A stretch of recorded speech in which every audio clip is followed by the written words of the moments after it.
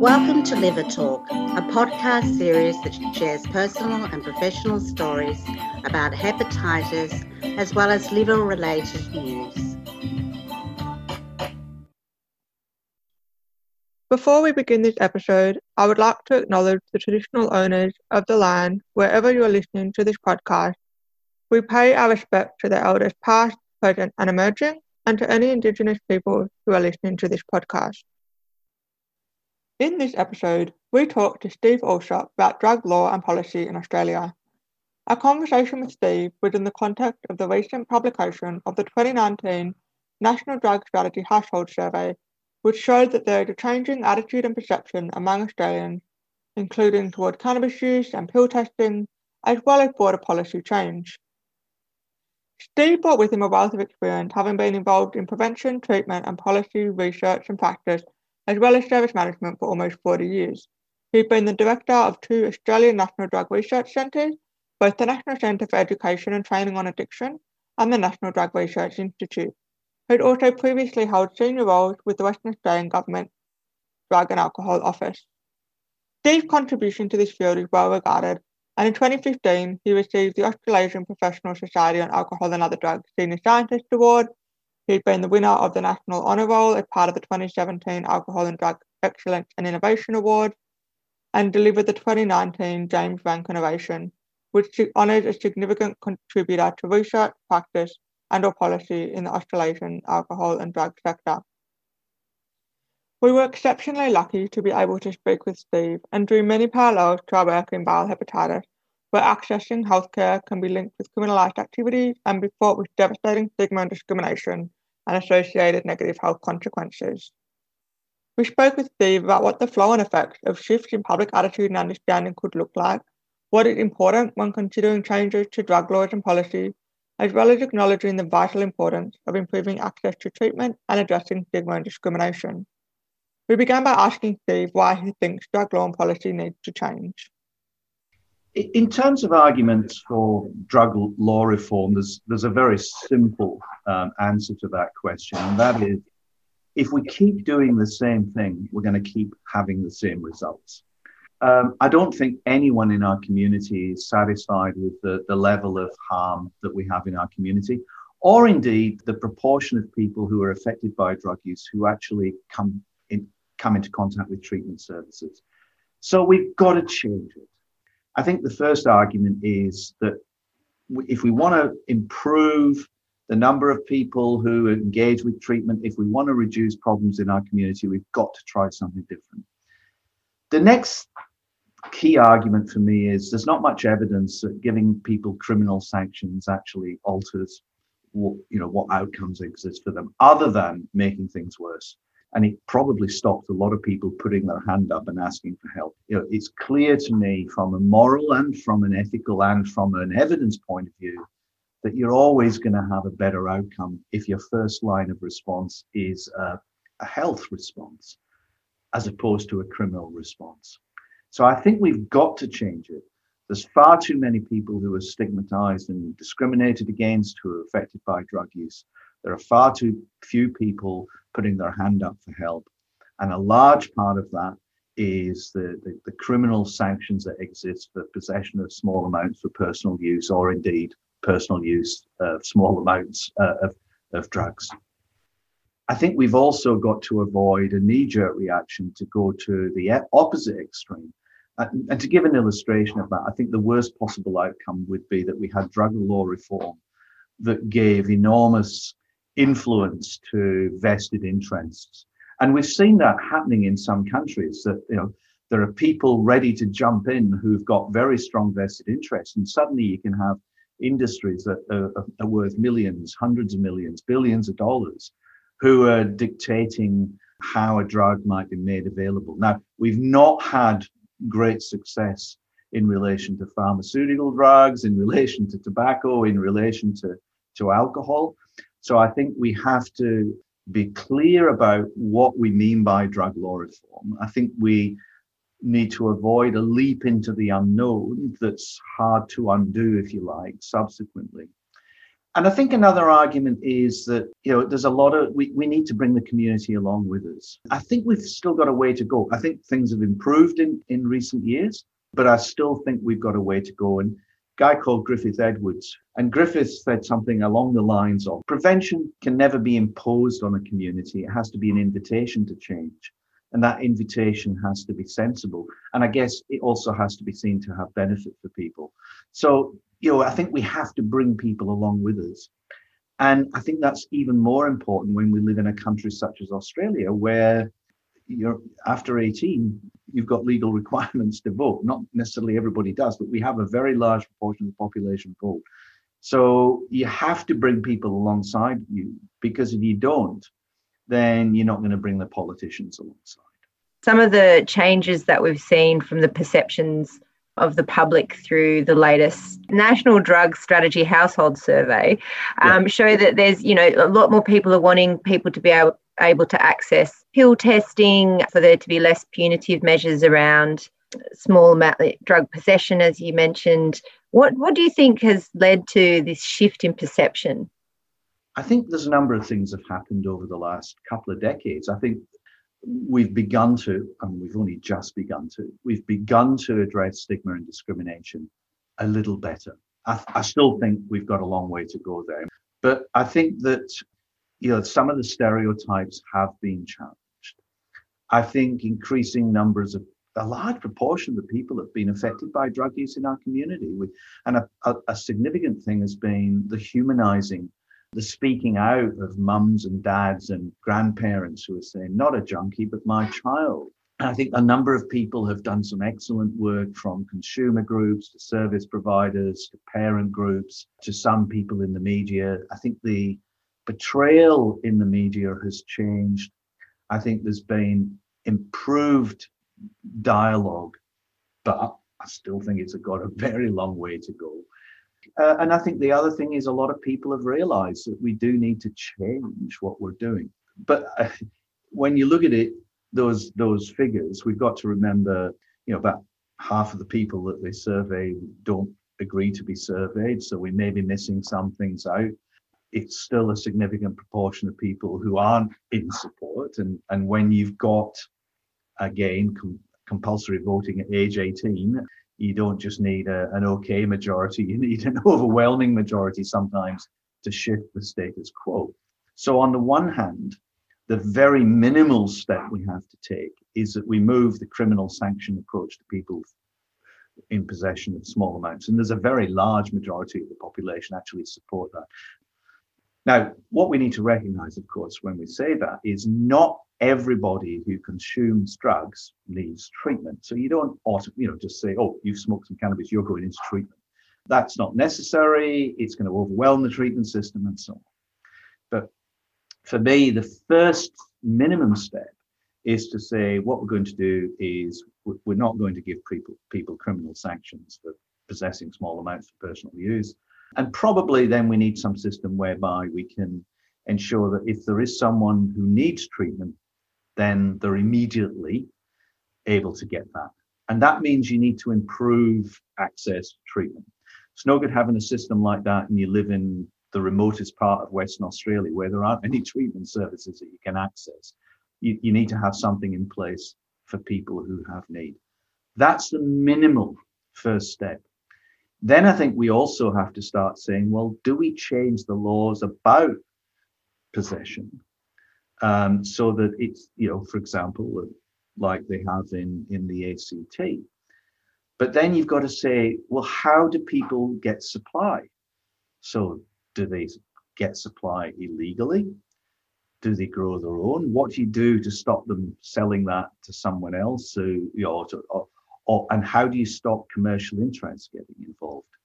So, those sorts of questions, I think, have to be asked. And then we also need to say, well, we may reduce some problems, but might we increase the risk that some people might use a bit more often? What are the implications for things like workplace safety or road safety? So you have to, I think, really think this through. And in fact, it's not such a radical idea that it didn't stop John Howard proposing that sort of model where people were diverted into treatment as opposed to being put into the criminal justice system. It's not a radical left-wing idea. It's one that originated with a conservative government. So let's get that working, and let's start a debate about what alternative models exist. Let's put those models into place, and let's carefully evaluate them to make sure there are no adverse consequences. The other thing I think we should do is, because a number of countries and jurisdictions overseas, some of the US states, Canada, Uruguay, Portugal, various countries have gone into these areas in various ways. Let's carefully look at the evidence that's emerging from those and make an evidence-based decision about the best way forward. Yeah, it is such a complex topic, and there's so many things to consider. I think what you talk about in terms of the barriers that it can lead to for people accessing care and treatment when it's appropriate and when they want to is something that, we also see quite a lot in our work with viral hepatitis, where that stigma and the discrimination and the perceptions around what may or may not happen when people access care is a really big barrier to people achieving better health outcomes and accessing treatment, both for their drug use but also more broadly. And so do you think that if the laws and the policies were to change in some way, do you think that that would have an impact, either positive or negative, around the stigma affecting people who use drugs and people who inject drugs? Well, I think it will. And it's not just that I think it will. The evidence, for example, from Portugal was that it did. Portugal didn't legalize drugs. It still remains on the law books. But essentially what they did was they put a public health response instead of a criminal response. And there wasn't an increase in drug use. In fact, the opposite, especially amongst young people. There was a decrease in HIV, and there was an increase in the number of people who went into treatment. You've got to recognize that they didn't just change the law, they did make access to treatment easier. And that's really important. You can't just say, we're going to refer people to treatment, and there's nowhere for people to go. So you do need to, at the same time, invest more in prevention. You need to invest more in treatment. You need to invest more in harm reduction. It's not the only thing you do. But look, I think the criminal status of drugs does contribute to at least some people, who knows how many, a significant proportion of people, not being willing to put their hands up and seek help. I mean, there are other things that are interrelated to that. The language that we use. And when I'm teaching, if I say to people, how many of you abuse alcohol? And very few people put their hands up, if any. And then if I change the language to say, well, how many of you have ever driven your car when you shouldn't have? How many of you have turned up late for work because you were drinking the night before? How many of you have had an argument with a partner or a friend or a parent because you were drinking? How many of you have felt so horrible you stayed in bed all day? And the one that gets the biggest response, how many of you have ended up in a relationship you might not have otherwise ended up in? And there's usually a laugh, but it makes the point. You see people going, oh yeah, I've done that, oh, I've done that. So the language, abuse, misuse, it's illegal, all of those things. And then the way some people react to people, you brought it on yourselves, why should we help the likes of you? Which I often say, that's legitimate. As long as we do that for people who drive their car too fast, eat too many pies, go yachting in bad weather and need rescued, we don't say to them, well, you brought it on yourself, serves you right. There is personal responsibilities relevant and critical, but we don't blame people. We reach out and help them. That's not what happens here. So in answer to the question is, will the laws make a difference? I think they will make a difference, but they won't be sufficient. We also have to tackle the language. We also have to tackle the stigma. We also have to tackle the discrimination or lack of help and care that people get. My view is we should treat people affected by drug use with exactly the same degree of need for responsibility and with exactly the same degree of dignity as we do anybody else. Definitely agree with your points there. And, the connection between perception and the laws and policies that are in place and how that impacts stigma are really hard to measure, but definitely interconnected. There are a lot of really topical issues at the moment around this being discussed, especially in Melbourne and Victoria and also across Australia, with the medically supervised injecting room in Victoria and discussion around the opening of a second site, and things like pill testing has been really topical across the country. And a lot of people are having conversations with their colleagues and friends and family. Do you have any advice for people who are advocating for change and having the tough conversation? Well, I think it's about making sure that people are informed and making sure, I mean, this is a highly contentious area. And so, don't push people into corners, because all that ever happens with that is they push back. But I think one of the first things I'd be doing is humanizing this debate. This isn't about whatever, and I use these terms, I hate them, junkies, addicts. This is about somebody's daughter, somebody's mother, somebody's sister, somebody's friend, somebody's son, somebody's work colleague. And I think humanizing it first and foremost is critically important. The other thing is that we need to recognize that people are influenced by things that matter to them, that are probably more immediate rather than distant. So when people like me used to bang on about drinking too much alcohol might cause cirrhosis or brain injury, which is important information for people to have. But for most people, they don't know anybody who's got that. They can't see it. It's 40 years in the future. And I think the debate about alcohol changed, for example, when we started seeing concerns raised about intoxication, how your children might be put at risk out in the city centre on a Friday and Saturday night, drink driving.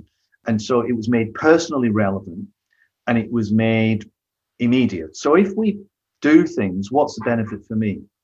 And I remember when we increased access to methadone treatment when I was working in South Australia, and I was given the job of going around to communities at sort of Tuesday night at 9 o'clock in a remote town talking about this issue. And a lot of people were opposed to the idea of methadone. And whilst I didn't agree with it, I got what their concerns were. And so I remember once I said, well, look, you might not like the idea of methadone, but there's good evidence that if you get more people into treatment on methadone, you actually see a significant reduction in property crime. And surely you're interested in that, reducing the risk of property crime. Now, you've got to be careful when you have that argument that you don't contribute to the sort of stereotypes that every drug user is a criminal. But I think what we have to do is we need to argue about the benefits to the individual. And I think, the harm, where we've had great gains in relation to harm reduction, for example, reducing the risk of HIV and hepatitis C for the broad community, is an important argument. This is why it's relevant for you. So I think humanizing it, making sure that people see what the benefits for them might be, recognizing the contentions, gradually bringing people on side and saying, look, this also providing evidence why we need to change, because it's what we're doing just now isn't having the effect that we want it to, and we actually want to make things better. And I think we also have to bring on side the media. And I think there are people in the media who are looking for a different dialogue about alcohol and drug use in general and illicit drug use in particular.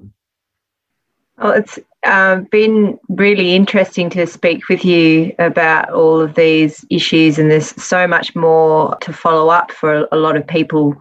Where would you recommend people would go for more information if they were wanting to find out more? Well, I'd encourage people. The best thing I ever did in my life was go and do an addiction studies course. And 40 years later, I'm still, working in it. And it's a fantastic field to work in. So think about formal study. But if not, there's now lots of one of the things that's happened with COVID is the webinars that are out there from organizations like NDARC, the Australian Drug Foundation and others. So get some credible sources of information, go to the webinars. If there are seminars opening up in your town, go to those. Talk to people in consumer groups, talk to parent support groups, and there's a number of drug family support organizations. Come to organizations such as the one that I work in, the National Drug Research Institutes. There's a number of centers around the country. Get information from them. And the European Monitoring Centre on Drugs and Dependence and Addiction is an excellent site to look at, because they've got some good data, they've got good reports, good policy discussions. So there's a wide range of areas that you can go. I think the other thing that we all should do is call out stigma and discrimination where we see it and humanize the issues. It can have disastrous impacts. There's a film that I have an association with called Wild Butterfly. It will come back into the cinemas when COVID allows, but that's a story about the daughter of a friend of mine who she was the stigma and discrimination that she experienced from the formal media on social media was appalling. It made her life and her family's life awful at a time when they were battling to save her life. And it resulted, in my view, in poor treatment. And she eventually passed. And she wanted the story of her life to make a difference for other people. And for me, the single biggest issue now is for all of us to call out stigma and discrimination, because it has disastrous outcomes and it prevents people getting the help that they deserve and need. So always remember, this could be your friend, your sister, your brother, your child, your work colleague, someone you love. Most of us have been affected by our own drug use or another person's drug use. And I think we owe it to the whole of our community to care for everyone in our community.